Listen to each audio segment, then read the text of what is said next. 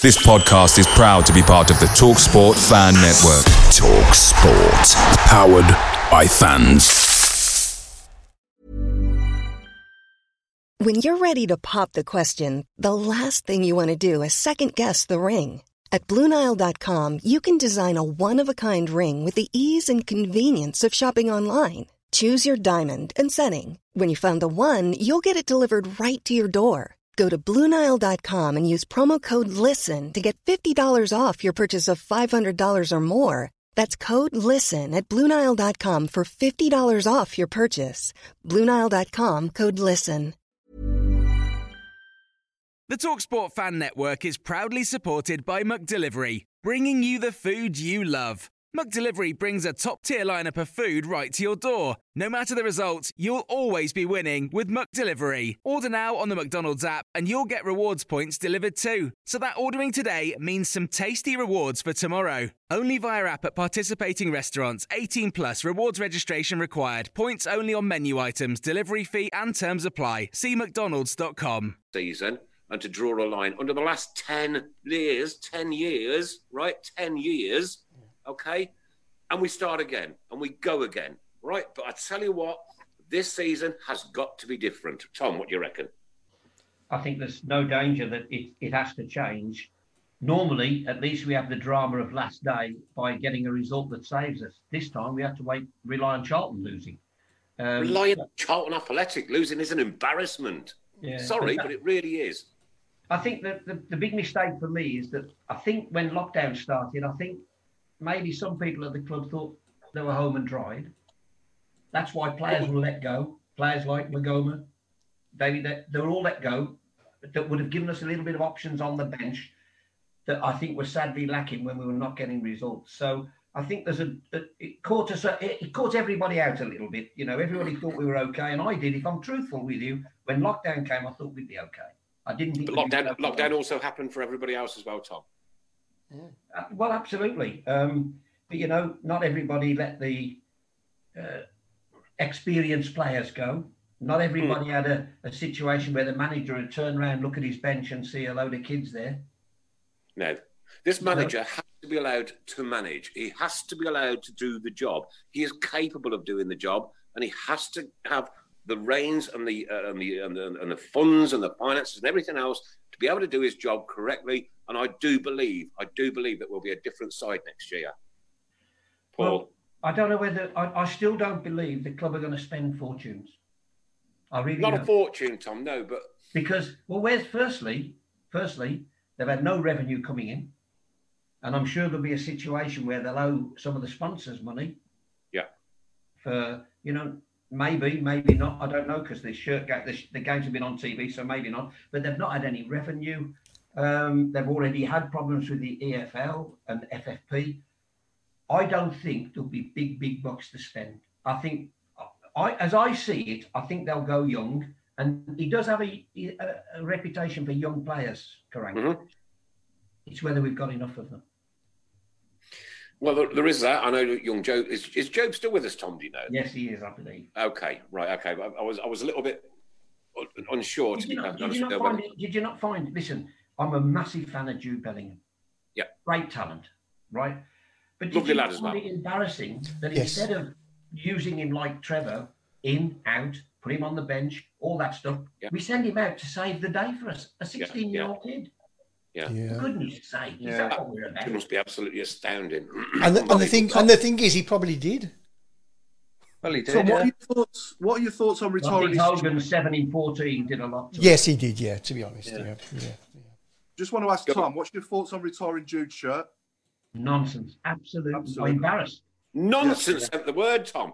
God, I don't think I've sworn on this show in 10 years, and I'm almost about to. What a ridiculous situation. It's not the kid's fault. No, of course not. Going to do with the kid. Not. 100% not. But that may be we've retired the shirt because he got him 20-odd million. Yeah, that's true, yeah.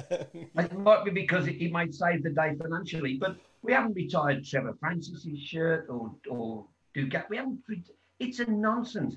It's an absolute nonsense and embarrassing for my club, in my opinion. Yeah, I agree. Right, yeah, Mark. I agree with that, yeah. Mark, was you embarrassed? I was embarrassed. Yeah, I mean, like Chris. I say, I mean, I live over here in Coventry, and they've been ribbing me non-stop. It is an embarrassment. Chris, was you embarrassed? Oh, very, I'm afraid, yeah. Paul, was you embarrassed? Yeah, I was, to be honest. And Yeah. I was embarrassed, and Tom was embarrassed. So that's 100% of us that are embarrassed, right? Yeah. Retiring a shirt. No. Let's see the number 22, and let's see the next starlet coming through it. Why ever not? Yeah. Give it to a kid and say, listen, the last person to wear this, You've got they're playing at Dortmund. Yeah, that's a great. Hang on.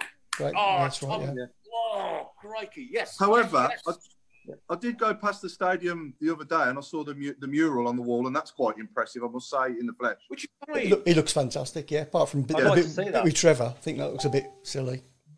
Looks like his I nan. haven't seen it. I've seen pictures on Facebook, but the kid was a superb player who will get better. Yeah, he was. And I think he can be anything in the game he wants. However, he played a handful of games in the Championship. Yeah.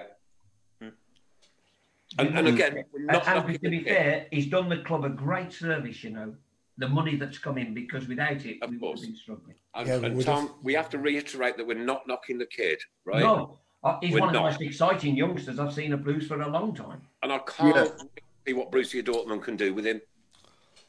I wish we'd have kept him. Yeah, but we can't position get in to that keep him. situation, are we? No, that's the point. So how do we get in that situation where we're the ones picking out youngsters from places instead of them picking us? You know what I'm saying? Yeah. Well, unless we get some rich Arab owners, then I'm afraid we're a billion miles away from it, and that's it.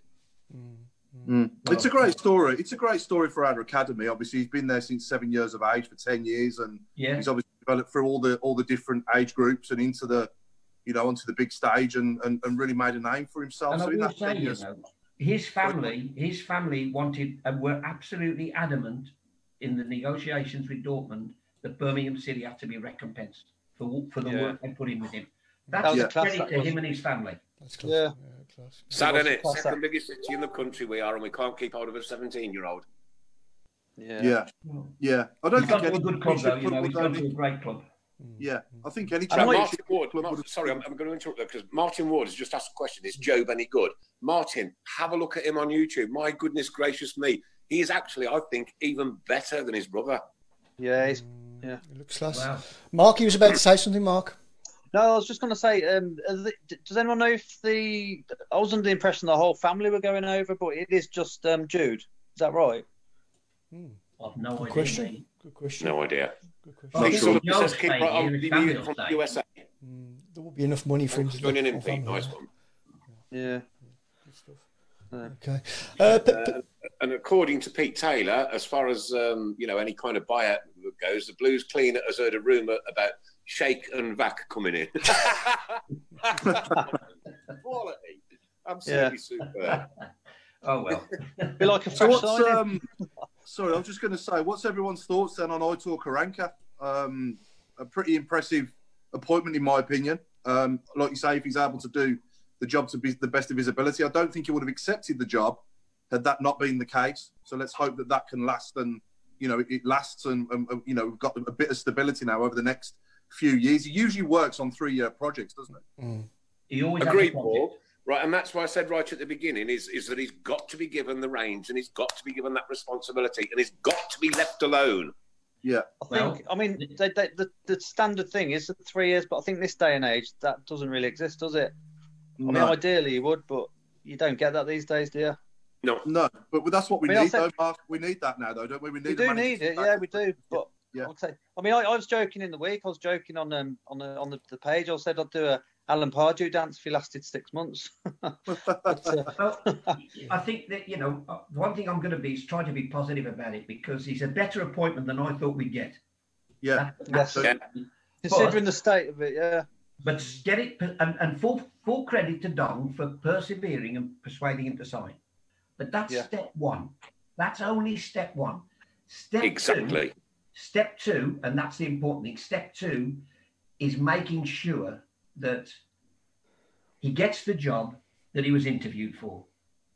Does that make sense? Yeah. You interview and you got, and you didn't the job you were in. So Dong has to make sure that because this is not a man who will hang around if anything isn't right. If the project, he left Forest and his words were, the project changed. They were just outside the playoffs, I think, not far off the playoffs anyway. They were seventh, weren't they? Yeah. He said, the project has changed. He left Middlesbrough because he wouldn't put up with things. Now, I mean, was he sacked? It was mutual consent. Some papers in the Northeast said he quit. Others say he was sacked.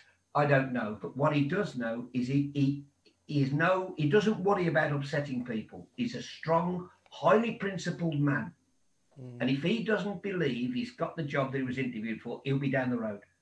Yeah. Definitely. Well, let's hope that doesn't happen, because I tell you what, this club will probably go into, meltdown, to be honest with you, because we've got an opportunity. We've got a window now, an opportunity for the first time in a long time. And I know about Rowett, and I know about the others that have been, and Harry and one thing and another. But let's get this stability back. This is Birmingham City. We just need to be stable, under control, well managed, organised, and fight for that badge on the shirt. Stable's one thing, and stability is important. But our fans are crying out. The Blue Noses, and I use that word because I love it. Yeah, are crying out for football credibility and pride. We're desperate, Tom. Yeah. We're desperate for it. I think we want our city in the country. I think we want our identity back, to be honest. Yeah. We lost our identity big time. Yeah. And I think a lot of the players that we saw towards the end of last season that looked a little bit lost out there, with a bit more leadership and guidance, and they'll get a lot more, obviously, with this guy in charge. They'll look a bit reborn again, like they did when we went from Cottrell to Monk before, if you remember. I think we were a different team with more or less the same players, weren't we, back then? I think he's more like Gary Rowett than anybody else. The way I'm on about style of play. Yeah. Defensive, yeah. He'll counter-attacking, which I find a little bit ironic that we spent a long time telling everybody we were getting rid of that and playing the passing game and all the rest of it. Now we've reverted to getting a manager who understands the importance of success, whichever way you have to do it. I think the biggest thing for me, any success will be as much to do with the relationship he has with Dong as it has with any player. It's always about Dong and his relationship, but there's always that little thing in the back of my mind. The owners in China, I think, because we often give Dong a lot of stick, and sometimes he deserves it. But I wonder how often the people in China are telling him what to do. Yeah. And we don't even know. I wouldn't know Paul Swen if I fell over him. No, we don't know what he looks like, do we? Well, we do know what he looks like, yeah. So I just hope that because it was off and on, they've obviously come to some agreement. And I think that's probably been more to do with Karanka's demands than anything else. Yeah. So if they've agreed them demands, they've got to make sure they stick to them. Stick to them. Give this man a chance. He'll take time, and this is what Blues fans hate it. I hate it. Time and patience, but he needs time. His first season, three quarters of a season, whatever it was, at Middlesbrough, he was getting them consolidated. Second year playoffs final, third year promotion. We got to give him time. Yeah, and that's the important thing. Yeah, absolutely. In my opinion. Yeah. I mean, I've got to be honest, Tom. With respect to like Nigel Clough and Lee Bowyer, I'd have been a bit disappointed if I'd have seen them sat there. I think we got the best man for the job. I thought it was going to be one of those. Did you? Well, of that quality. But I think to get this man who's worked with Mourinho, he's been assistant manager at Real Madrid, he's won the Champions League as a player. The guy's credentials are excellent. He's got a team. What an opportunity! What an opportunity! Right, I can't find the gentleman's name. I'll try and find that in a second, Tom. But one of Ellis has asked what you think of Dong Ren.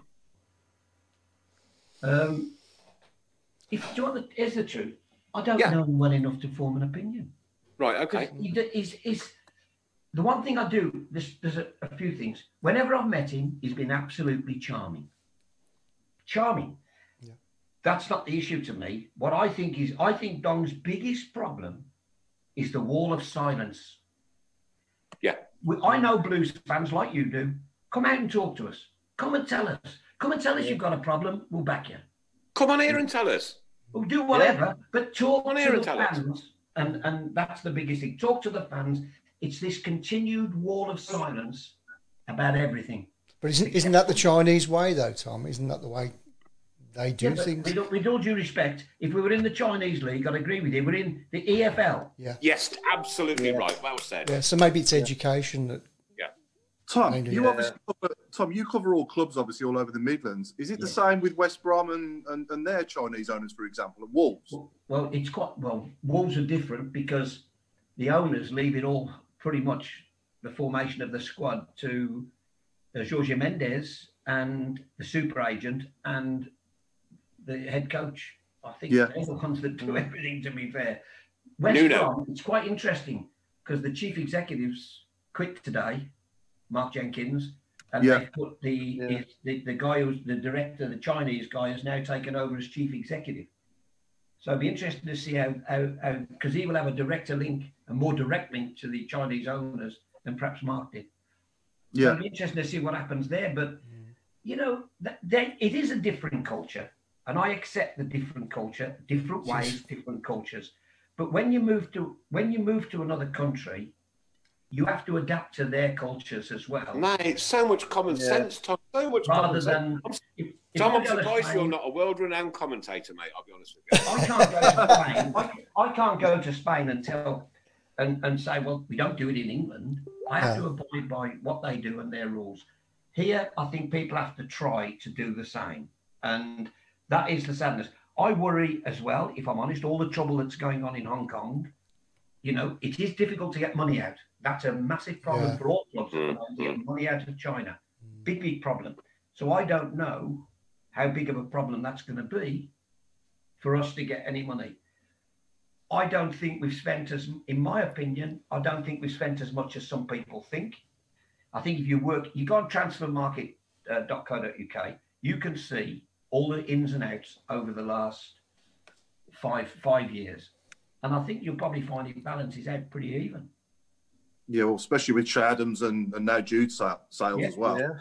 Well, absolutely. But the club still owes 90-odd million to the international BIA, whatever it's called now, Birmingham International Holdings, whatever they call it. It was interesting that Al-Mazir mentioned that they have now bought 2 other businesses. Now, this is just me thinking outside the box. The reason they never sold Blues was because they needed the listing on the Hong Kong Stock Exchange. Yeah. Now they've got other businesses in Birmingham International Holdings making money. Does that make us maybe a bit more saleable? I don't know. If they bought 2 businesses, Tom, that does mean that there is investment there. Yeah. Profitable businesses, by the way, they bought. Sorry, they bought profitable businesses, and I think they said that they bought them because Birmingham City was hemorrhaging money. Right. As do all clubs, I think, at the moment. Well, interesting story. Anyway, Darren Swift wants to know, Tom, should Karanka go in for Bratessa Belonga? There's always this, isn't there? When a manager comes, they think, who did he have before?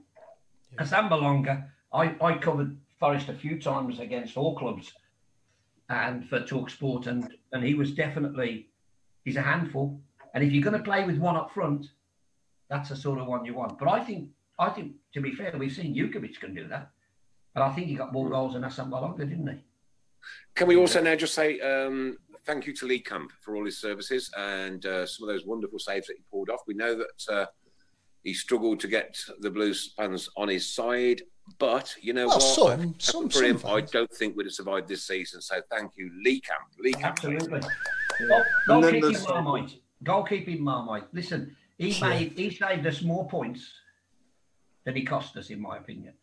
Yeah, overall, I think you're right, Tom. And for what it cost, he's been a colossus, really, hasn't he, for the money? When you look at what it cost us. Absolutely spot on. But nobody ever, when they talk about a goalkeeper, nobody ever says what's happening in front of him. No. You've got to have a look at what's happening in front of him as well, by the way. Yeah. I mean, look at De Gea. How much did he cost? The greatest goalkeeper in the world, and he's making some right howlers at the moment. Yeah. It can happen. I just think, and some of the mistakes, I mean, when he drops one, Lee Camp, it's a pearler, isn't it? It's a howler. Absolute howler. You know, a right howler. So, But on the other hand, he makes great saves. He saves Hasn't he penalties. just? I mean, some of them saves he pulled off last season. Oh my God, they were like pretty much world class. Some of them. Oh, some of them were worldies, yeah. I do think. I think he's had some unfair press. Some of the criticism has been justified, but some of it, I think, they got it in their mind that whatever he did, they didn't want him, and that's sad. Yeah, I think to be honest, I think some fans are a bit stubborn. I mean, hand on heart, I wasn't his biggest fan at first, but fair play to him. You know, he shut people up. That's a win me round as well, Mark, to be fair. I'm just like you, Paul, yeah. Fair play to him. And I ended up liking him in the end. Mark Yates is making a good point here, live. You horrible man. I was just going to go for that one. Mark Yates, do you remember last week? Yeah, last week. Yeah, Mark Yates is just saying that Camp's save at 1-0 against Charlton was pivotal to survival. Absolutely. Obviously, if we go two down there, it's game and season over. Yeah. Good point. Well made. Well made, Mark. Good point. Yeah. Good point. Yeah. And Brian Johnson says, "Come on, though, some of Camp's were clangers. They were, and we've just said that. But you know what? Like that one he pulled off at Watford. If it wasn't for that save, we wouldn't be in this division today." Listen, let me tell you. For me, who's been around a long time, right? Jim Herriott, Andy Gosney. There are keepers, I can tell you, that are far worse than this man. Exactly. Oh, yeah.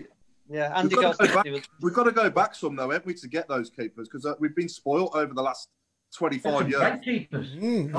Hart. Butland. Great keepers. Yeah.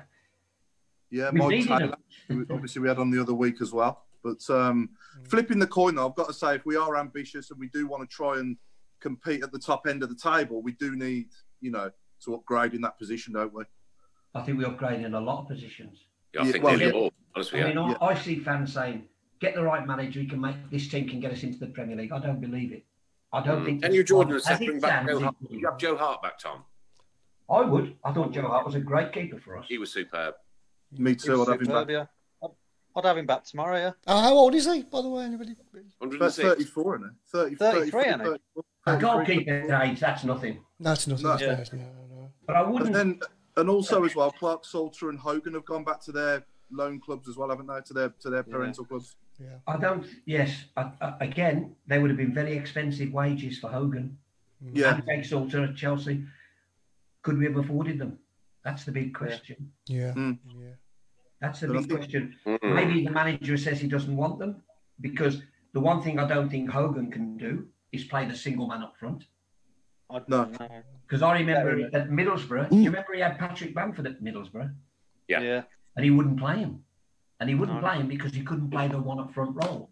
Yeah. And I think that's probably the reason Hogan might not be here. But I think Jukovic, who I like Jukovic, he gets goals. Nobody works harder than the kid. And I just think he could play that role. Whether the manager fancies him, I don't know, but he can play it, that's for sure. Well, he binned him off at Middlesbrough, didn't he, Tom? That's the other thing. If you're Juki and you see him walk through the door, what are you going to think? He wasn't getting 15 goals at Middlesbrough. No, that's very true. I think out of Hogan and Clark Salter, I'd like to keep Clark Salter if we had the choice. Yeah. Because I think he's got. Finance is going to dictate what we do, mate. I still believe. Finance will dictate what we do. Yeah. You're looking at. I think we've got to.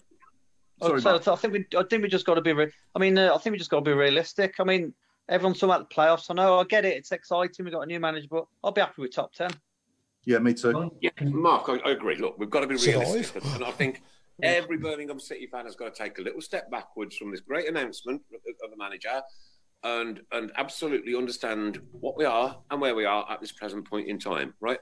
Not a great deal has changed apart from Hogan's gone, Bellingham's gone, Camp's gone. It's now all about.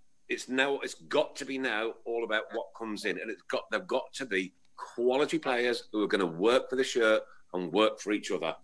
You know as well as anybody, whatever it is, whether you're buying furniture, you're booking a holiday, or you're buying footballers, quality costs money. Absolutely, you get what you pay. Absolutely. Yeah, definitely. I still believe we'll go very young next year. Yeah. I think we're going to have a transitional season, aren't we? We're going to be in transition for a season. He's not going to be able to buy the whole team all in one transfer window. It's going to take him a few windows to build it, isn't it? I wonder whether I actually wonder whether many clubs will spend. I'm ignoring the Man Cities of this world. But I wonder whether many clubs will spend a lot of money with no revenue coming in. Yeah. With what's gone on, Yeah, it's going to be very difficult. Remember the lockdown and the closed doors. Nobody, and I don't care who they are, nobody thought that day would come. No, they all got themselves hocked into debt, buying players and all the rest of it. Remember, on the assumption that next year's TV money will pay for what we're doing this year and all that. Nobody thought the rainy day would come. They never put money aside for a rainy day. They never thought it would come. It came and caught them all out. That's why they're all screaming, we've got no money, we're in trouble. So, I think the one thing I do think will happen after this COVID is I think the game as we know it will change. I think it has to, Tom. Yeah. For the better, hopefully. Yeah. Good point. Good point coming in here from Steve Portman. Tell Brentford that they spent very little and got quality in. Yeah, so it can be done on a small budget. Like when we look at Brentford, in the Championship. Yeah, it can be done. I mean, look at Bournemouth the other year. Bournemouth did, didn't they? Yeah. Burnley, Bournemouth, Huddersfield, yeah. So it can be done. You don't need to splash the cash in the Championship. You can. They've proved they can do it. Look, you need Sheffield commitment. United, Mark. You need commitment. You need guile. You need spirit. You need inspiration. You need to be focused. You need to want to play for the team that you're playing for. You want to play for the badge that's on the shirt, right? And every single supporter that comes through those turnstiles deserves it. Yeah. That's it. It's true. Yeah. I've almost finished my inspirational speaking for the year, ladies and gentlemen. Oh, good. Well, Sheffield United, another good example, isn't it, as well? Yeah. Tyler Anderson just said it's all about confidence and momentum in this league. Yeah. I'll just say something. The amount of money spent by Brentford, 31.1 million. Is that right, Tom? Bloody hell. Yeah. They did get a lot of money in, but what I'm saying is the players on the pitch that they have there cost them 31 million. They recouped a lot of it by selling players, but you have to look at the value of the players on the pitch that they bought, and that's 31.19 million last year. Wow. That's nothing in football terms, is it? No. It's a lot of money to me, mate. Oh, yeah. A lot of money, that is, That's a full back in Premiership. I'll take the £9. Yeah. I mean, Ollie Watkins, they spent 11 million on the centre forward. Yeah. Didn't realise it was that much. Is that Barami as well? Was he a lot of money as well? I'll tell you, just bear with me. Barami, he cost nearly 10 million, 9.45 million. Wow. So that's money well spent on them too, isn't it? Straight away. Yeah. But there is a fallacy. They find them. What they do very well is they spend a lot of money, but they recoup a lot of money. So when they buy players, this is their owners play this Moneyball system, don't they? So when they buy players, they buy nobody who doesn't have a resale value, probably more than you paid for it. And that's how they do it. So it isn't that they get players cheap and play ever so well. They pay a lot of money for players, but they finance the buying of players by selling players. Does that make sense? Yeah. But the value of that team on the pitch is over 30 million. Wow. It's incredible. Interesting. Well, I think we've... Transfermarket.co.uk if you want to check all the figures. Which one? Say again, Tom. Transfermarket.co.uk. Oh, Tom, I thought it was all in your head. I thought you knew all this. I'm just throwing that in. I'm disappointed. Okay, like I said, Lily, we've got to now once again forget last season. Right, it's done, it's finished, it's gone. We're still in the Championship. Now we've got to move on. Right, and the time to move on is, Tom, you've got a funny story about Keep Right On. Oh, yeah, go on. Right, yeah, it's interesting. Now, for those of a generation will remember that they used to have, in the cup final, it was a great day in the cup final. They had a form in the middle of the pitch with a man in the water conducting the community singing, Abide With Me and all that sort of stuff. And the Daily Express always put out a song sheet, which was handed out to everybody coming in. Yeah. And in 1957, Aston Villa beat Manchester United 2-0. Peter McParland scored twice. But in the pre-singing, all the Villa fans sang "Keep It On to the End of the Road." It was one of the songs on the song sheet. Oh, so you've got 25,000 Villa fans singing "Keep Right On." Oh, if somebody recorded that, that'd be rich. I've tried to find a record and can't. That'd just be strange. That knows this information, or anybody else that's got a recording of this, so that we can just laugh our socks up all summer long. If you've got a recording of that, you are very, very rich. It was only like a year after Blues had adopted it, if you like. But still. Wow. That'd be like watching Blur sing an Oasis song, wouldn't it? Yes. Or the Beatles singing the Stones. Well, I've actually got, and I will text it to you. I've actually got a copy of the song sheet, and I will text it to you so you can see I'm telling the truth. Oh yes, please. Thank you very much. I'll get that framed. Wow.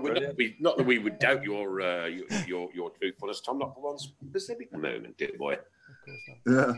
Should we come on to have you in the week? Go on, Matt. Paul. Shall I come on to some of our viewers' questions? Yes, please. Help yourself, yeah. Yes, please. Yeah. Yes, go for it. What we do is we just put on the page, any questions for you from our viewers. So, got a few questions for you off our viewers. So the first one is, Tom, Stephen Gill's asking, what was your first game? What was your first Blues game? I'll never forget. 1956, April, West Brom and Blues won 2-1 at St Andrews. It was for my birthday. My dad took me, and I went there knowing that Blues were in the cup final. I didn't go, but I knew they were in the cup final, and they were sixth in the old First Division, the top flight. And I thought, this is the club for me. Little did I know, but that was my first game. And he took me, because he used to stand on the what is now the walk up Emmeline Street, up the steps, and then down to the front by the wall, and to see. And as Bobby Robson so eloquently put it, you see that your first time you see that grass, that green, you fall in love with it. Oh yes. Oh yes. Absolutely. Yeah. Yeah. Okay. And Eric Bullock's asking, what's the best question night you've hosted? So, the forums, obviously, that you do. What's your favourite one you've ever done? For Blues or any club? I'd say Blues, yeah, Blues. For Blues. Where's Carson Young? I remember doing a forum with David Gold and Karen Brady. I think it might have been at the Land Rover Sports and Social Club. It was absolutely brilliant. Absolutely brilliant. Yeah. No, and David Sullivan, I think, as well. Yeah. Yeah. The Rover Sports and Social Club, Tessel Lane. Yeah. Yeah. Absolutely. They had 700 people in there, and the guy said to me, they had another 3,000 requests for tickets. Wow. It was absolutely stunning. I remember going to one with you at the Sedgmere with Barry Fry and Liam Daish in about 90. Yeah, I remember that one. I was at that one in about 95, I think that was. We've done a few at the Sedgmere. They're great people there, I've had some great fun at the Sedgmere. Real blue nose place. Yeah, well, that was really good fun. But they're good fun. Barry Fry, he can't help himself. Barry Fry just brings the play. He does to question and answer things the same way he did to the club. He gives the place a lift, and everybody's singing "Keep Right On," and you're thinking, "What am I doing?" But he gets you at it, and he got the players at it, didn't he? He got the players at it. He gets everybody at it. Just absolutely brilliant. I love the guy. He came to my wedding a few years ago, and he lit the place up there. To be fair, he's brilliant bloke. Just a top man. Mark, you wanted to come in. Mark. Oh, so I was going to say, Tom, you're going back to the Karen Brady one. Was that not long after they took over? It wasn't long after they took over, correct. I think I remember that one, yeah. Remember listening to that on the radio, yeah. That was a good one. And David Sullivan didn't do anything else. He's never done one since. No. Oh, wow. David What would be, we might as well do both. So what would you say was your favourite one in football as a whole? I did one. Last year. It's for West Brom, to be fair, to celebrate their great escape. Okay. I hosted it with Paul Robinson, Jeff Horsfield, Jonathan Greening, and Andy Johnson. How we weren't all arrested, I have no idea. It was the night. The fans, there was tears streaming down their faces. They were absolutely hysterics. It was just a wonderful night. To be fair, it's something I love doing. I've loved doing all the forums on radio. When they're not on radio, they're a bit more freer and you can have a bit more fun. But I've loved doing them all. I mean, every manager's done them and they've been absolutely brilliant. I do them for the Former Players Association. And we did one recently for Strikers Night, and that was fantastic. John Gale, from all the eras, we got on stage from different eras, the strikers. Yeah. From each era, we'd have a couple of strikers talking, even back to the 40s. We had the guy up, Jackie Lane, from the 40s and 50s. So we had all eras covered, and it was great. And like the banter was just amazing. John Gale, because John Gale, let me tell you, John Gale doesn't believe it.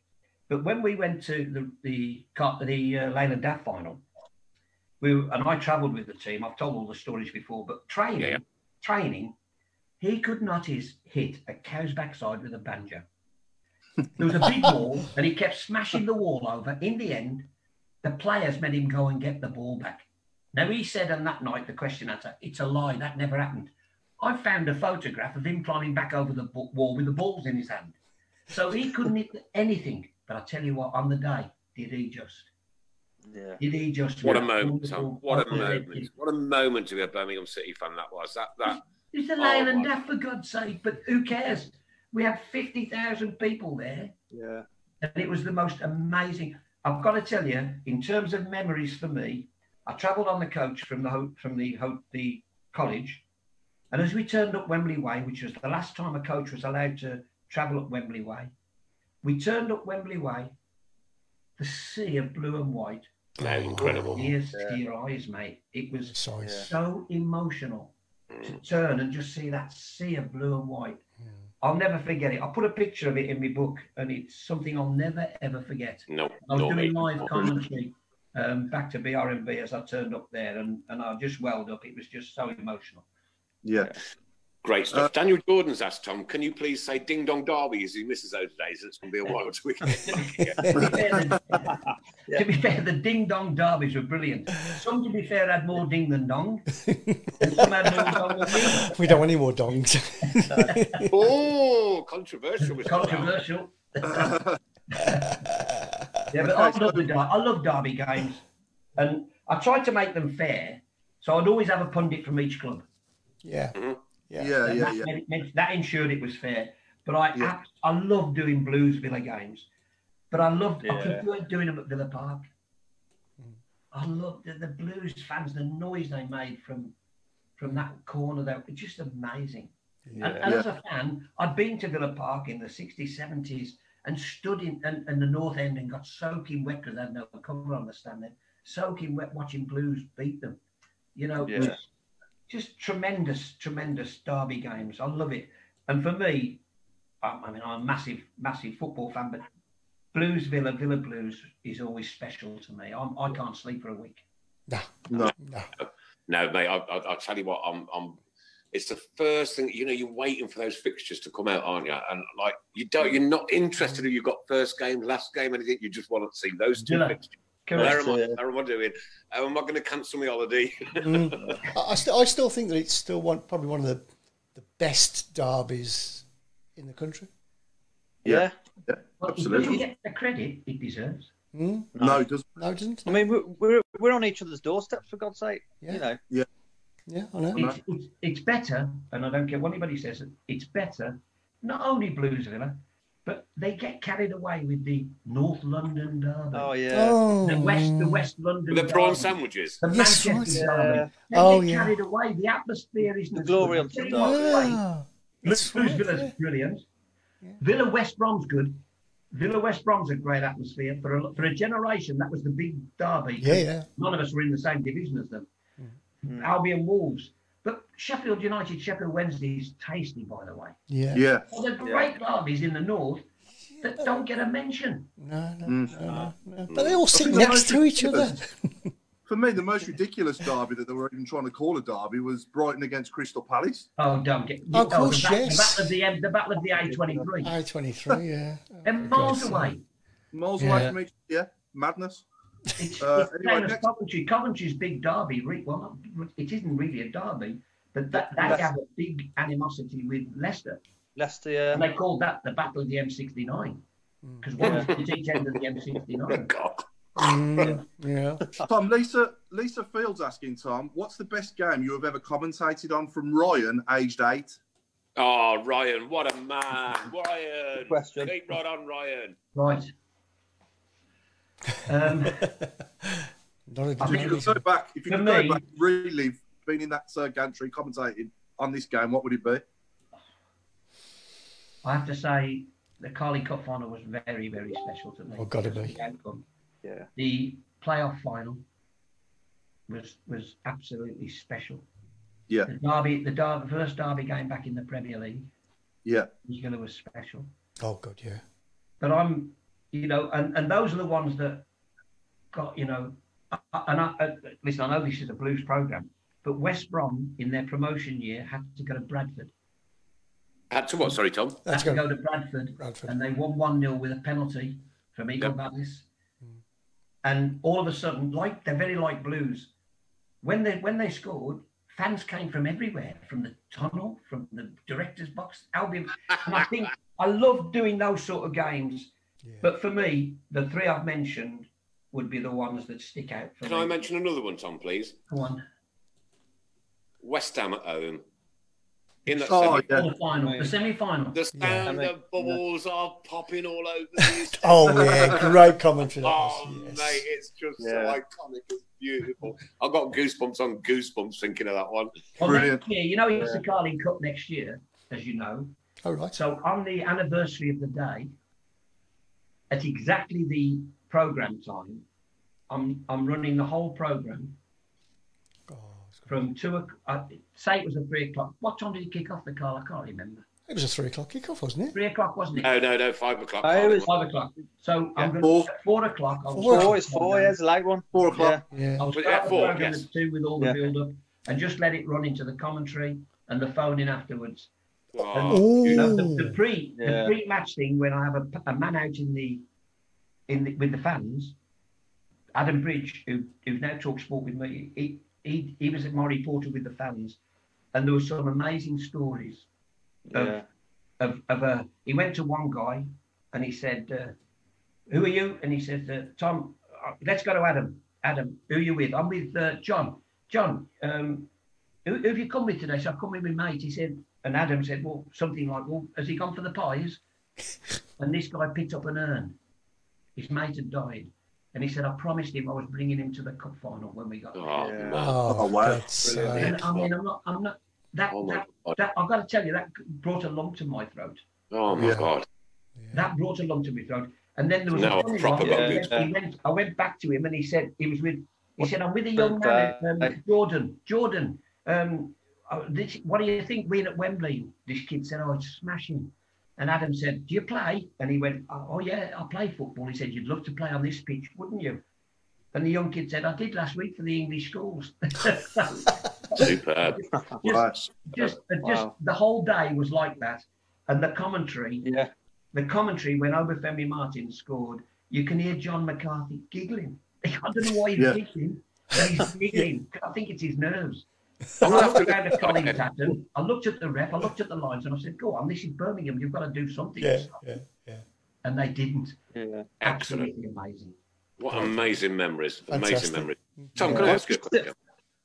Yeah, I just remember the numbness when we scored. I went numb, I did. I went numb when we scored, when Martin scored, I just went numb. It don't work on the radio, that. No. Go on, Nick. Yeah, well, first off, Tom, my greatest moment was when Obafemi Martin scored. And obviously, once we'd realised we'd just won that major trophy that I'd craved for all my life, I looked to my left and my 3 sons were stood next to me. You know what a beautiful, beautiful, beautiful moment that was. Like to be able to go with your 3 boys, you know. I know my daughter's she's not into football, but like, you know, them lads that stood there and I said, look, just take this in because it will probably never, ever, ever happen again. And I stood there and the tears just rolling down my face. What did it for me was two things. One, I'd been at the 1963 one. Saw Blues beat Villa 3-1 home and away. I was only 2. Well, I was a kid from school. I went with my mate Connie Walsh, and we Blues fans who watched it. But it wasn't a major. I know they say it is. It wasn't a major competition. The big teams weren't in it. There was no European qualification. The final wasn't at Wembley. So it was great to win, but it wasn't a major competition. The other thing that gets to me when I enjoyed the Carling Cup so much was we were robbed in the Worthington Cup final. Absolutely. So that made it sweeter. All the best. Yes. Yeah. That made it sweeter for me. Maybe it's a 10-year thing. Because in 2001 we got to the final. 2011 we won it. So this time next year, as Dal would say, Mr. Hipkiss. Mr. Hipkiss.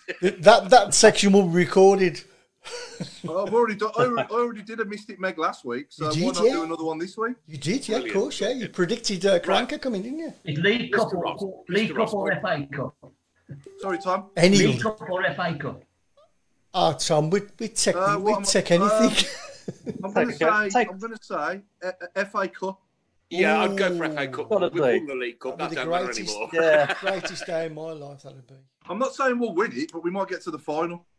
That'll do me. That'll do me as well. Yeah. No, it won't do me. If we're in the final, mate, we've got to win it. We've got to win it. Absolutely. Yeah. We want to take that silverware home. And then we want to shout out across the A38. Oh, look at this. Oh, no. I would love it. Imagine. We've only got to get to a semi-final, though, and we're at Wembley, haven't we? Which I disagree with, but that's the way it is. I do as well. Can I just say, though, how gutted would you be if we got to a final and we weren't allowed in? Oh, God. Yeah. I mean, look, we'd probably go. Europe and all that. But you know what? To have an I would be the oldest ball boy behind the goal. Actually, there'd be 5 old boys. Ball guys, I work in pubs, as you know, right? And we were talking the other day about the FA Cup final. And when we was kids, right, the FA Cup final used to go on for about 3 weeks before and after. Yeah. We'd have all the builds up. We'd have the camera crews going into schools. We'd have this, and now, like the old chap on that bit of bloody scaffolding with his white coat on, trying to raise the fans, and it was like a proper British occasion. You know, it was real, and it was in your face, and you knew about it, right? And that day, 10 o'clock, as soon as Tiswas had finished, boom, that FA Cup final was on all day long. And then to see whichever team it was, right, go around their towns and their cities in that open top bus with that trophy, that iconic trophy in their hands. Now, we'll put it on at 5. It would do. Yeah, that's right. I love the build-up. The FA Cup question of sport, the players visiting the hospital. I loved all that. Wasn't it brilliant? Meet the players. Why do you think, Tom? Why do you think they've watered it down so much? No, I tell you what's done it. Money. Really? If you got Champions League qualification for winning the FA Cup, and you got 50 million for winning it, they'd take a lot more interest in it. Yeah, and I think that's the way it should be. They've demeaned the greatest domestic cup competition on the planet. And in the universe. When I was a kid, nobody ever said, "Oh, I want to play for England. I want to play for Scotland. I want to win the Champions European Cup." What people said was, "I want to lead my team out at Wembley in the FA Cup." Oh, man. Oh, dear. Oh, what did you watch the cup final Saturday? I did, actually. Never a send in a million years. No, red card was ridiculous. Cheating. The player who rolled around holding his leg like he'd been hit by a sniper should have been sent off. Yeah. I hate that side of it. If I'm honest, I love football with a passion. I hate this is what drives me nuts. They all wear T-shirts warming up respect. They all shake each other's hand. And then they spend 90 minutes cheating each other. Yeah. Diving, cheating. I hate it. Yeah, me too. Yeah. Sorry, can I just say, I've been watching, I don't know whether you watch it, I've been watching is it, what do they call it? Football match with Revisited. Revisited, yeah. And I'll tell you, there wasn't the technical ability that we see, the step overs and the drag backs and the tricks. But let me tell you, it was more exciting. It was in the penalty area. Great saves, hit the post, tackles. It was more exciting than this dribble of centre halves passing to each other that we get today. Yeah. More exciting. Paul? We're just going to come on to the next question from one of our viewers. So David Sherlock's asking, Tom, any thoughts on a second book? He really enjoyed The Game's Gone. Well, to be fair, I've been asked to do a series of books on, not just on football, but on individuals in football and their story, or in boxing on their story. So I'm looking at that, but they've asked me to update The Game's Gone, because there's been a lot happened since Panu and his lot went. Yeah. Just so I've got, I'll tell you what though, sometimes you sit back and think he weren't that bad.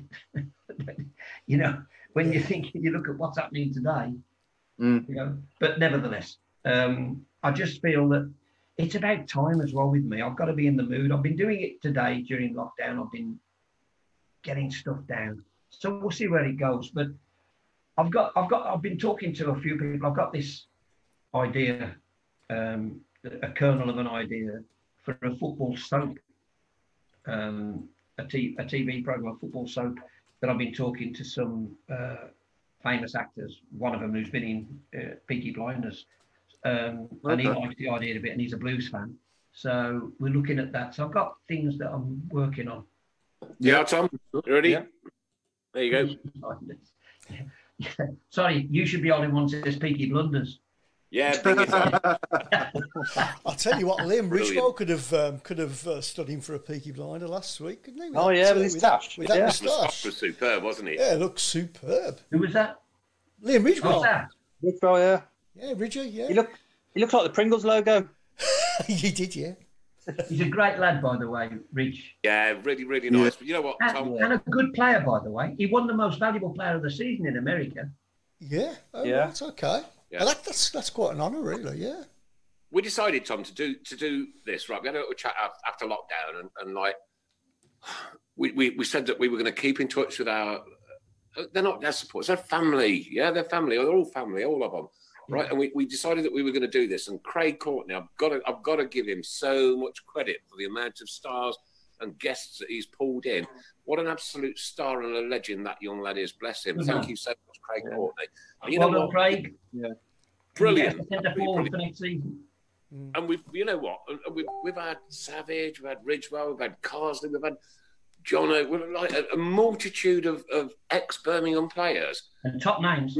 And then I'm not doing any bull crappy or nothing, Tom. But to have you on the last show of our season is stunning, brilliant. You know what I was going to say when I first come on was, who turned you down? I missed that one. Who's turned him down? Who turned us down? No, even the horse turned up. Listen, I've got number 12 on my back, mate. Number 22. No, Tom, you number 12. So get the sub on. No, anyway, I love it. Right, Tom, my question to you then, Tom. Yes. Is what was the first ever Birmingham City game that you commentated on? Where was it at? And how did you feel about, like, you've got to be, and I've spoken to you personally about this before, and I know how consummately professional you are. Like, you'll commentate unobjectively on a Villa game or a West Brom game, but your very first Birmingham City game, how was it for you? Well, we only did, in early days, before Capital took us over, we only did certain games commentary, which George always did, and I'd probably be the pundit. So I was always bitty. But the first game I did actual live commentary on was, funny enough, the Leyland Daft final. And I did it from the bench. What? I did it from the bench. Really? I was sitting next to Robert Hopkins on the bench. Yeah. I'm down on the official list as a trainer, as a physio. It wasn't allowed, by the way. We just broke the rules. That was Lou McCarty. Right. Oh, okay. Yeah, I read something about that. Tom, have you still got that tracksuit, that dodgy West Midlands travel tracksuit? Funny enough, I have in the loft. It's put in one of them airtight bags, the blue, yellow, and white. That's the one. Yeah. Well, I had to wear that, and I got my headphones in a bucket. Yeah. What did the Tranmere bench think, Tom, of one of the physios commentating on the game? Well, you're further away at Wembley, but I sat next to Wappy, who was moaning all the time because he hadn't gone on. He was. But I did. You know what? For him as a player, when the service he gave us, that was a real shame, to be honest with you, because when he came on at the end and we were all singing "I, uppy, uppy, I," you know what? He had his 5 minutes. Shame. That was a tough one to take. That was. Yeah, as Tom says, right. he knew it was his last chance, really. Yeah. But I remember going to Rochdale. Terry Cooper was the manager, and I used to travel with the team then, and I got off the bus, and there was no press ticket for me. In them days, it didn't matter. So Terry Cooper said, "Come and sit on the bench. Do your reporting from the bench. This is a game." So I'm sitting next to the manager, reporting on the game. If you remember, Mark Cooper got sent off in the game. Yeah. And I'm doing a live report, and I can hear Terry Cooper going, "Don't forget to tell him what a prat he is." I actually wrote to Terry Cooper. Do you remember, Tom, that infamous Stoke City game at St Andrews with Mr. Wiseman and one thing or other? They all emptied the ground and we carried on. We played out the game. I wrote to Terry after that because I was actually stood in the cop with a Stoke fan, right, who came from my town, because I live up this way anyway, right? And I took him to St Andrews, and you know what? Not only was I embarrassed, obviously, right, but the second it kicked off, I said to him, "We're out of here." Right, and we went over. I'd actually got back home. I'd driven 60 miles before that game had finished. And I wrote to Terry on how sorry I was about all the events and one thing and another. And he wrote, and I've still got it, he wrote such a lovely letter back. What a charming man. What a lovely man. He wrote me such a lovely letter back. And he took the time. You know what I mean? I appreciate that. He's a lovely man. I speak to him regular. Did you? I spoke to him. It was his birthday, 75th birthday, a couple of weeks ago. And I rang him because he's in Tenerife. And he's had cancer, which he's been battling with. I didn't know, to be fair, no. And then he fell off. He fell off a ladder and broke his hip, and so he's had it tough. He's still in great form. He was chatting about Jack Charlton and Blues, and it's amazing. Whatever managers I speak to, no matter where they've gone, they always talk about our club. Yeah. And he loved it here. If you speak to him again, Tom, send him our regards and tell him how much he was absolutely loved while he was with us. He still is, for crying out loud. If he wants to come on next season and have a Zoom session, help himself, because he'd be so welcome. What's his son doing now? Is his son still? He's manager of Forest Green, isn't he, or something? Forest Green, of course. Yeah. Yes, he lives in. I think he moved out of Solihull, Mark. But Terry won't be over for a bit. But when he does come over, I mean, we'll catch up. It's just him and Rose are just absolute lovely, proper down to earth Yorkshire people. Nice bloke, really nice. Do you know what? We played a game. There's a little village here called Roaster, where Mark Sale came from. Yes. Mark Sale was playing for Roaster at the time, and Terry Cooper signed him. Yeah, and I went to that game at Roaster, right? And Terry Cooper was stood at the bar, and I bought him a pint. Do you know what? He never bought me one back.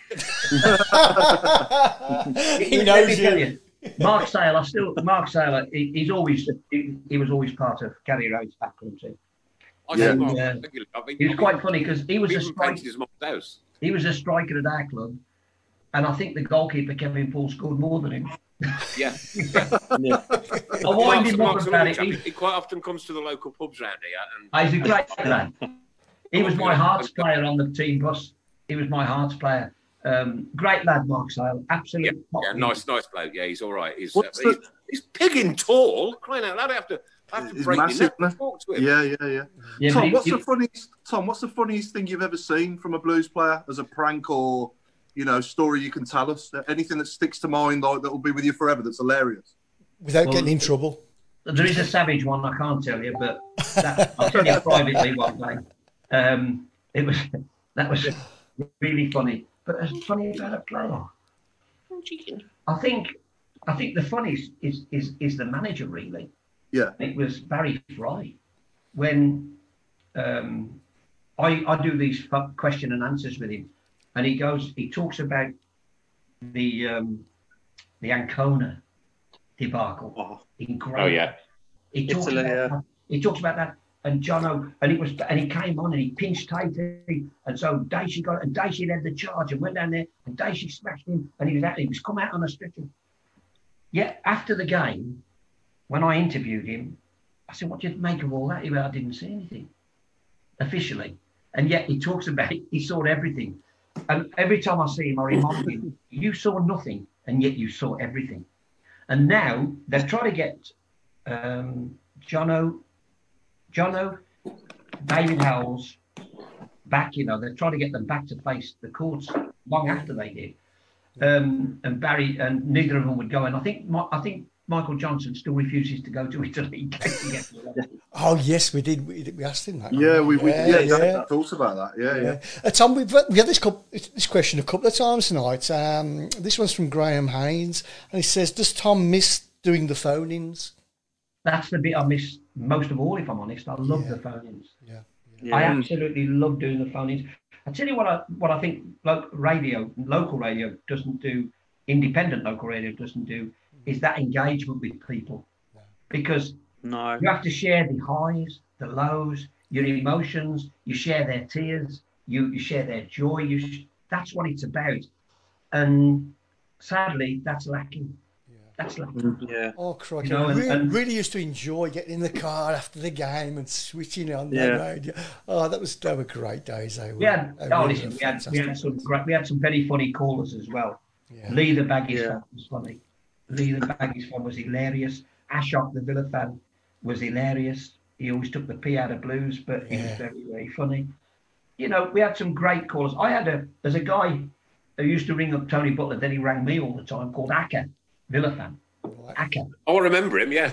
Akka, always rang him. Well, he quit, sold his business, went to live in Spain. And he sent me a photo. He sent me a big envelope with photographs in. And the first photograph said, "Tom, show this to the Villa fans up the Villa." And the second photograph, he was mooning and said, "Show this to the Blues fans." I love that banter. I love that banter. I love the banter. I think anybody that goes over the line, wants to punch people on a pitch, I have no time for it. Here's my little story, Tom. Right, here's my story for the end of the season. Right, I was watching Sky Sports, when they did all the scores on that coming in with what's his name? Oh, yeah, Jeff Stelling. Thank you. Yeah, and I was in the pub. Obviously, the pubs up here are full of Derby fans, and Derby were playing us, and we were losing 3-1.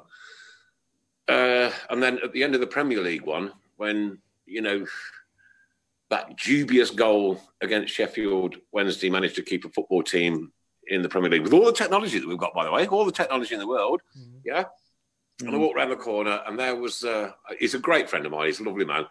We call him Cabbage, believe it or not. His name was Cabbage before the Cabbage incident. He's a Villa fan, And we stood there, and he goes, he called me all sorts, like, "You blue nose, da da da da da da." He says, "Let me get you a beer." So and we stood there for about 3 hours, just chatting and having the banter. And he goes, "You know what? I really like you," because you talk real. I said, I talk a game of football. I talk about the fans. I talk about the pies. I talk about anything. I talk about Mark's robe a lot. But you know what? It was lovely. It was lovely to stand next to a Villa fan. They just had their moment of glory, and and shake his hand. Yeah, and then there's another one in town. I meet him every single Remembrance Day outside Domino's Pizza. He'll come around the corner, I'll always be standing there. I shake his hand, he shakes my hand, right? And then at the end of that service, I shake his hand, he shakes my hand, and we call each other everything under the sun after that. Brilliant. I love the banter. Banter's great. Yeah. I remember a guy ringing me up after Blues had beaten Villa in that first game since back in the Premier League. And he said, Tommy said, my neighbour, big Villa fan, he said, I got every time he's always out giving me grief. He said, tonight I've walked past his house 100 times in my Blues top and he won't come out. He said, he walked up and down the road just willing him to come out. I love that banter. I love it. Yeah. I love everything that goes with that. But don't get me wrong, Tom. I hate their football club with a passion, right? But it's not hate with a brick in my hand. Yes. Yeah. You get me? They're absolutely spot on. It's not hate the brick at the end. It's like hate destroying them when they're like down. You can be passionate. You can be passionate about your country without hating other countries. You can be passionate about your football club without hating others. That's of course you can. How I look at it is, I've got Villa fans on my social networks, and when they're going for a hard time, I rib the absolute rockets out of them, and they do the same back to me. You know what? And if we can make a joke of it and make each other laugh, then ain't that much better than putting a fist in somebody's face? I just don't talk to them. If one of my children was desperately ill and needed an operation, and the surgeon said I'm a Villa fan, am I going to say? No, what I said this about racism last week. I don't want you doing it. So I don't. I had to have an operation. Many years ago, 20 odd years ago, at the Solihull Pupa Hospital, Spire. Yeah. And I went into the theatre. I was awake while they were doing it. And on one side of me, I've got a nurse who's Villa, and one side of Blues. It was hilarious. This guy's stopping a hole in my leg, and he's laughing because he's a Chelsea fan. And these two are at each other's throat, and I'm getting the op, and I'm trying to keep these two apart. That's how football gets you, and I love it. Yeah. I love it. That's also how it should be, right? Some of the things that we've seen at St Andrews over the years with the Villa game when we knocked them out at the quarterfinal or something like that. No, come on, we're better than this. We've got it's 2020. Come on, stop it. Nick, my missus said to me, when this pandemic's all over in the future, we'll have to get away and stay in a nice villa. And I said, there's absolutely no way. Could you stay in something called that? Actually, I've been to 32 different countries around the world. And one of the places I haven't been to is Portugal because of that reason. Well, there's a mate in Spain, People Who's fan, who you see all these, they call them Villa Tiberio, Villa this. He's called his place Villa Nil. I've seen the SOT Villa. On Facebook not so long ago. It was I can't really say it because there's children listening one thing or another, but I'll do it off air. Anyway, we're just about 16 or 17 minutes to go of the whole 2019. And we need 1 to 11. We're going to go to 11. You've got something very, very, very, very special for us, haven't you, mate? Well, it'll provoke argument, and by the time I get downstairs from my office after finishing, I'll have changed it 25 times. But as I sat thinking about it, I've gone in goal, Gil Merrick. Yeah. Who was phenomenal. Definitely. I've gone a centre-half pairing of Cunningham and Trevor Smith. Right back, Gary Rowett. Left back, Gary Pendry. Yeah. Midfield, I've got Beard, I've got Page, I've got so many to choose from, but I've gone 3 in midfield. Alan Campbell, right. In my opinion, never got the credit for being the provider for Francis Latchford and Hatton. Yeah. He was immense for me. You need somebody to cause mayhem, so I've gone for Sav. And I've got, in the number 10 role, Gary. Well, you can't not, can you? Sorry, who was causing mayhem, Tom, did you say? Savage. Savage, yeah. Okay, yeah. I don't have to tell you the front 3, do I? No. Is it Holy Trinity? Francis Latchford Hatton, the front 3. Holy Trinity. Yeah. It couldn't be anything else, could it? No, not for me. Not at our age, Tom. I know is that Kevin Francis? A lot of younger people who differ from that, but like if they actually go back and look at the old videos of these 3 together, man, they were just a tank. They were awesome. How many right backs did we had? I could have gone Stephen Carr. Listen, Ray Martin played over. What a great player! Yeah. I could have gone left back. I could have gone Dennis. Yeah, Davy Langham. Ranger, yeah. Langley right back. Langley was a great right back. Yeah. I could have gone. What I've tried to do is make sure it's got a balance. Balance of what you can do. You could have gone centre half. I could have gone Joe Gallagher. Joe was brilliant for us. Yeah. Scott Dan was brilliant for us. Cunningham, I love watching Cunningham. Matthew great player. Upson. Yeah. Maybe the best thing to do is a team for the 90s, a team for the 80s, team for the 70s. That's a great team, though, Tom. A great team. And who's your captain, Tom? Who would be captain in that team? In that team, Trevor Smith. Yeah, Trevor Smith or Gary Pendrew. Yeah, and where do you think that would finish in today's game? That team? Oh, well, I think we'd only finish second because most of them are over 70. So we only finish second. Sorry, Tom, I missed who you had in goal. Gil Merrick in goal. Yeah. Who else? Who else?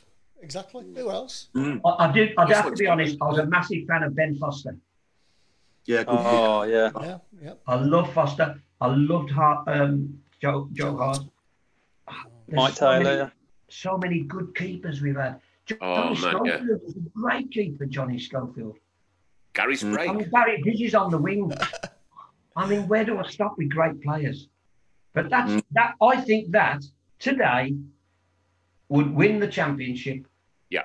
By certainly by February. Yeah. Then we can concentrate on the Carling Cup and the FA Cup. Definitely. Incredible. Yeah. Good stuff. Excellent. Also, you've got something else very special for us, Tom. You've gifted us something which we're going to use next season on the Tilton Talk Show 2020-21. Excuse me. And wow, what a piece of memorabilia this is. Off you go. It's those of you that were at the playoff final will remember all the photographs with the EFL and nationwide flag, if you remember. Mm-hmm. Yep. That the players held up. Well, I've got that signed by all the players. Oh my God! This is like what? Why haven't I got £1 million?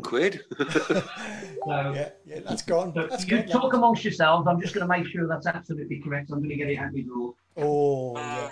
Okay, that's fantastic. So superb. And we'll do something with that next season, Tom, and we'll know that we'll keep you informed. Obviously, I've now got it out. Oh, crikey! And it is. Sorry, is what? I've now. I shouldn't say that I've now got it out. I know, no, with no video. Not with no video. Nationwide playoff winners, and it's signed by every single player.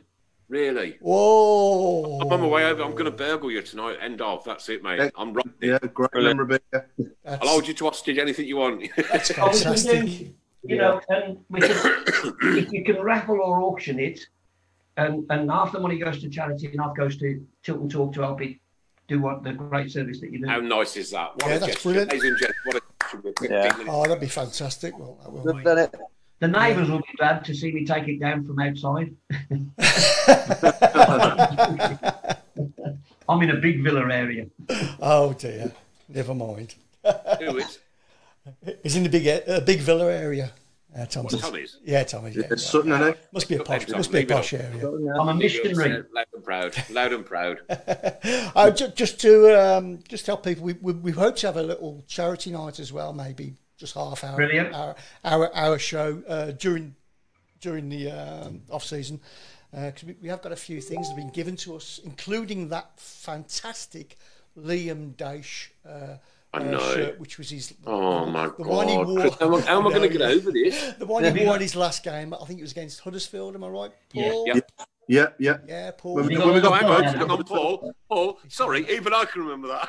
yeah. Well done, Nick. Yeah. So we've got that. We've got another shirt as well, which is signed by the whole squad from this season, which and again that's a fantastic prize. Sorry.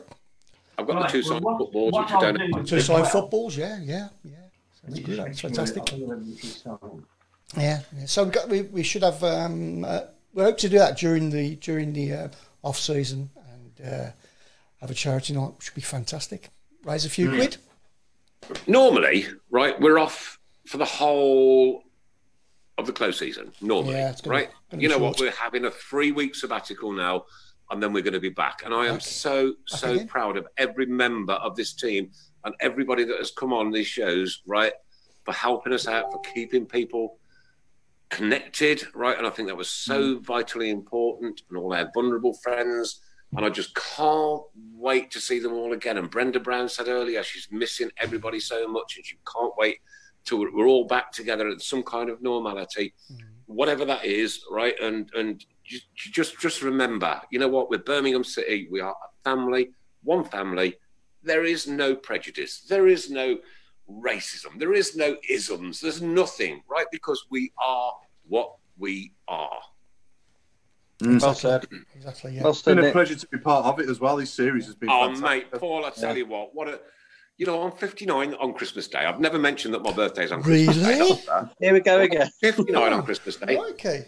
And you know, you share that birthday 10 with years somebody, of my life. This has just been the biggest privilege, right? And I've worked in clubs, nightclubs, and this, that, and the other in my younger days and what have you.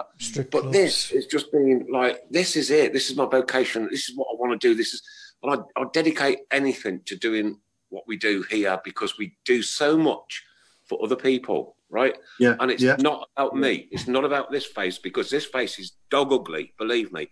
And it's not about you, Paul, because your head's shiny. And it's not about you, Mark, because you wear a robe. And it's not about you, Chris, because you laugh funny.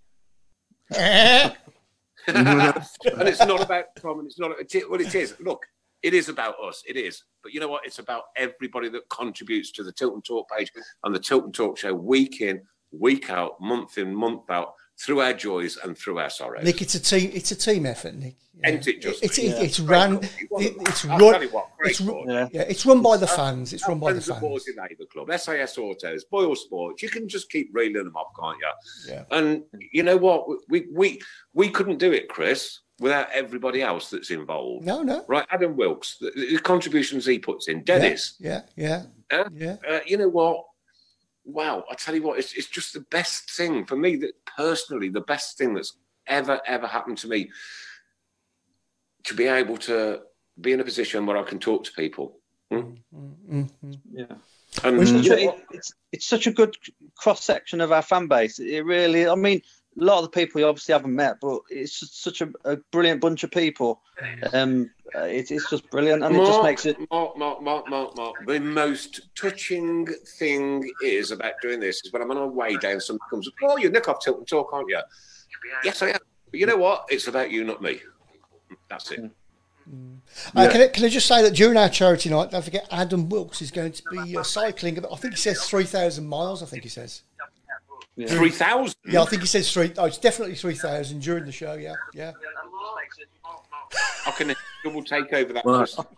I can hear that. It's not me. It's somebody else. I think. Yeah, right. So hang on. Right. Yeah. Adam Wilkes is going to cycle 3. No, I think it's 4,000 now because I've just made it. You're 4,000. upping it every 5 seconds. Yeah. I think it was 5,000 actually. Is that just during the show? Just during the show. Yeah. If I could bring Tom back in a sec, Tom. Say again.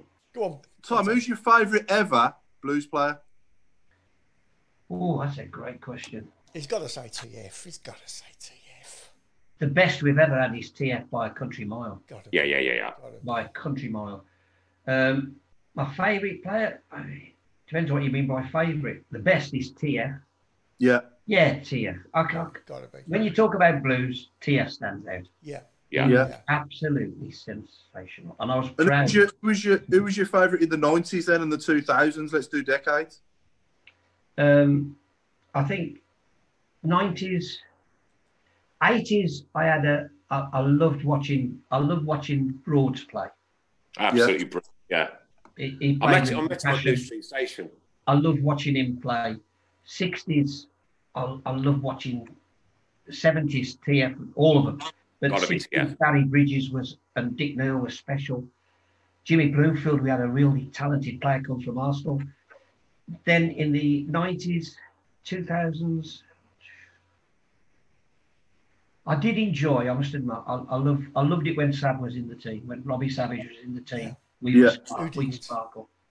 We'd sparkle when he was in the... And you know what we were then?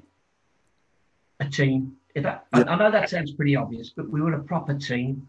Yeah, it was workman-like team, wasn't it? So it was together in everything. Yeah. Like the Horsfield, Devil Inside. That was together. I was fortunate when Joey Hutchinson fell on holiday and was in a wheelchair for the rest of his life. We had a big testimonial game for him at St Andrews, and I managed that team. That was a good final team. I remember that, yeah. And let me tell you, I was in the dressing room, and I often wonder, how did our team run that wonderful Liverpool team? Not only close, but we're probably better and deserve to win. How did we do that? When I was in the dressing room and I saw that big team spirit, I knew that camaraderie, that banter between them all, that wonderful team spirit, that if you kick one of us, we all limp. You know what I mean? The shirt all together. Yeah. And I love that team for that. I love that team. Yeah. And what about the 90s, Tom? Who was your favourite in the 90s? I'm trying to think. We had some great players, didn't we? I mean, we had Granger, Hughes, Brian Hughes. Devs. Hughes was a great Devlin. Devlin. Paul Devlin. Brian Hughes was in that team, though, wasn't he? Brian, the 90s. The 90s was the Worthington Cup, wasn't it? Yeah, 90. No, 2001. 2001, yeah. 2001. Some of the players overlapped, didn't they? Yeah, they did. I mean, the team from 91 and 92, with Terry Cooper, for example, or Lou Macari, was a lot different to the team from 99. Yeah. Do you know what I'm saying? Daesh, Liam Daesh as well was great, wasn't he? Daesh was a proper competitor. He would lead them. He was a leader of men, Daesh. Yeah. But in the early days, we had, like, Simon Sturridge was a very good footballer. Yeah. Simon Sturridge was a good... Vince Alverson was a tough centre-half. We had decent players and teams. We had good teams. And I think every time we've been successful, we've had a good team. It's difficult to pick one in the 90s, isn't it? I mean, Louis Donowa as well was great for us. You got Johnny Frayne in the game as well. Loved him. John Frayne was a good player, by the way. John Frayne was a brilliant player. Played a lot of games for Blues, John Frayne. Jonathan Hunt. What about Jonathan Hunt? Oh, yeah. Jonathan Hunt. Yeah. Steve Claridge. He became good. We got off to a bad start, me and Jonathan Hunt. Did you? He signed, and I don't. He come from.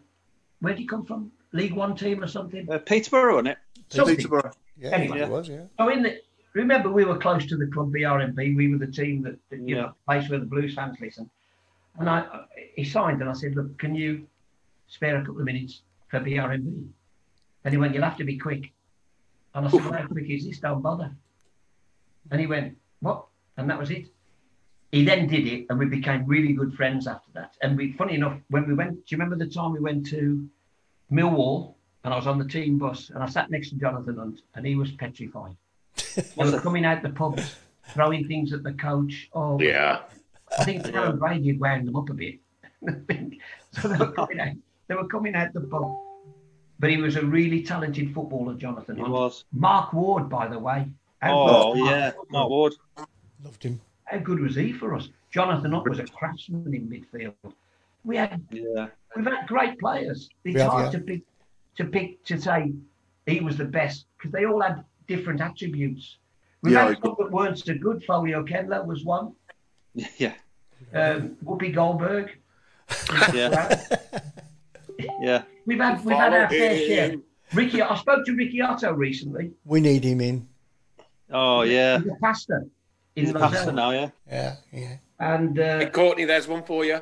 Yeah. Go for it. He's doing a really good job, Ricky, with the young people of Lozells. Oh, fantastic! Because he's learned the error of his ways. But he was funny. I remember being in the dressing room interviewing him after he'd been at the club 2 years, and I said, "You've taken a long time to settle in. It was 2 years," and he went, "Rome wasn't built in a day." He'd been at the club 2 years of a 3-year contract, and he hadn't settled in. His goal at Liverpool will stand out for me. What a goal! Came on a sub. What a goal that was! Yeah. Do you remember his goal? Do you remember his debut as well, Tom? One at each end. Blackpool, Cambridge. Yeah, that sounds like Ricky. So we've had great characters, great players. We have. Wherever you go, we've had great players, great characters. Great supporters, fantastic great commentators. Supporters. Listen, great people that surround our club. They're so generous, they're so giving, they're so loving. And you know what? Sometimes football fans get a really bad name, but you know what? The guys that I deal with through here, wow, I couldn't ask for any more. Let me just say, it's easy to support Man U. It's hard work being a Blues fan, but they need success. They deserve it. Yeah. Well, you know what? It always gets a bit emotional when you do your last day. And this is it for the 2019-2020 series. And, of course, we'll be back just in 3 weeks' time. No big long time through the summer. Chris, could you drop that a little bit? Could you drop that a little bit? Yeah, cheers. And it's difficult being a Birmingham City supporter, but it's beautiful. And I love it. And I wouldn't have it any other way. Not ever, never, ever. Right? And the banter, like Tom said earlier, is absolutely superb. But oh my God. Look, let me just quickly look back at this season. What a guest list we've had. One after the other. And it's just been an amazing journey through COVID. And I know that that's taken people who I know have got friends and family that have succumbed to this awful disease. And my personal thing that I want to do is when we all get back to going to the football again, at 3:00 on that very first game, I think the country, every football ground in this country should exactly at 3:00 sing Abide With Me in memory of all those beautiful people that we've lost. Yeah. Thank you, Royal Sports. Yeah. Thank you, SAS Autos. Thank you to our friends at Borsey Labour Club. Chris Brown, thank you so much for hosting this all through this. Yeah. You're welcome. Mr. Robe, thank you for wearing that robe. I'm sweating now. Paul Hipkiss, for all your crazy memory moments that have gone on this season. Wow. How does he do it? It just bugs us all because none of us can do it. Drives me. It's like you've got this encyclopedia and you're eating an encyclopedia as the show's going on. Thanks ever so much. It's been a pleasure. Oh, mate, I can't wait to see you again soon. Couple of weeks now. And ladies and gentlemen, wow, what a way to finish this series. I've got goosebumps again. There they are. Tom Ross. Amen, guys. Big right on. Thank you. How are you? Cheers, Tom. We have to apologise for Tom for only having his photograph on there. He wasn't imitating a statue all night. He's only got a Nokia 13. He keeps disappearing. I'm sure he's come on sometime during the night. I reckon he's been doing this all the way through the show. Oh, you've caught me. Thanks for the generosity of the book for that, for Caroline. I'll send you a message on Twitter a bit later. Yeah. And thank you so much for that. I mean, that flag. Oh, my God. Oh, I've got to have it. Right. Thank you. Tom. No worries. You know what? This is what a family's all about, isn't it? Coming together, helping each other out, through the good, through the bad. Absolutely, Tom. It is a long, long road. But you know what? The joys, I believe, are going to come back. Hopefully. We've had enough sorrows, 10 years of them. That's a sixth of my lifetime and a quarter of Tom's. Thank you. Amen to Fingers that. crossed. Good night, everybody. But I'm going to leave Tom to See you, sign mate. off. I'm going to leave Tom to sign off the whole 2019-2020 series with his final message. Tom, it's all over to you. Thank you so very much, my friend. Bless you. Cheers, pal. Be loud, be proud, keep right on. Come on. Yes! Cheers, guys. Good night, all. So happy, following the blues. We love you, what more can we say? Birmingham's the team, down at St Andrews. We are all supporters of our team. We chanted Super Blues, ringing all around. Away days are great, but there's nothing quite like playing at home. The same goes for McDonald's. Maximise your home ground advantage with McDelivery. Order now on the McDonald's app. At participating restaurants, 18 plus serving times, delivery fee and terms apply. See mcdonalds.com.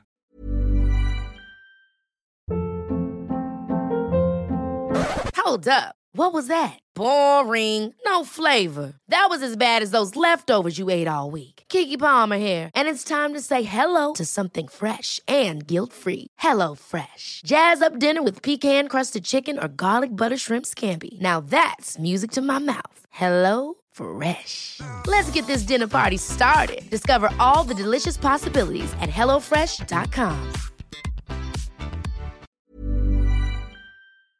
This podcast is proud to be part of the TalkSport Fan Network. TalkSport. Powered by fans.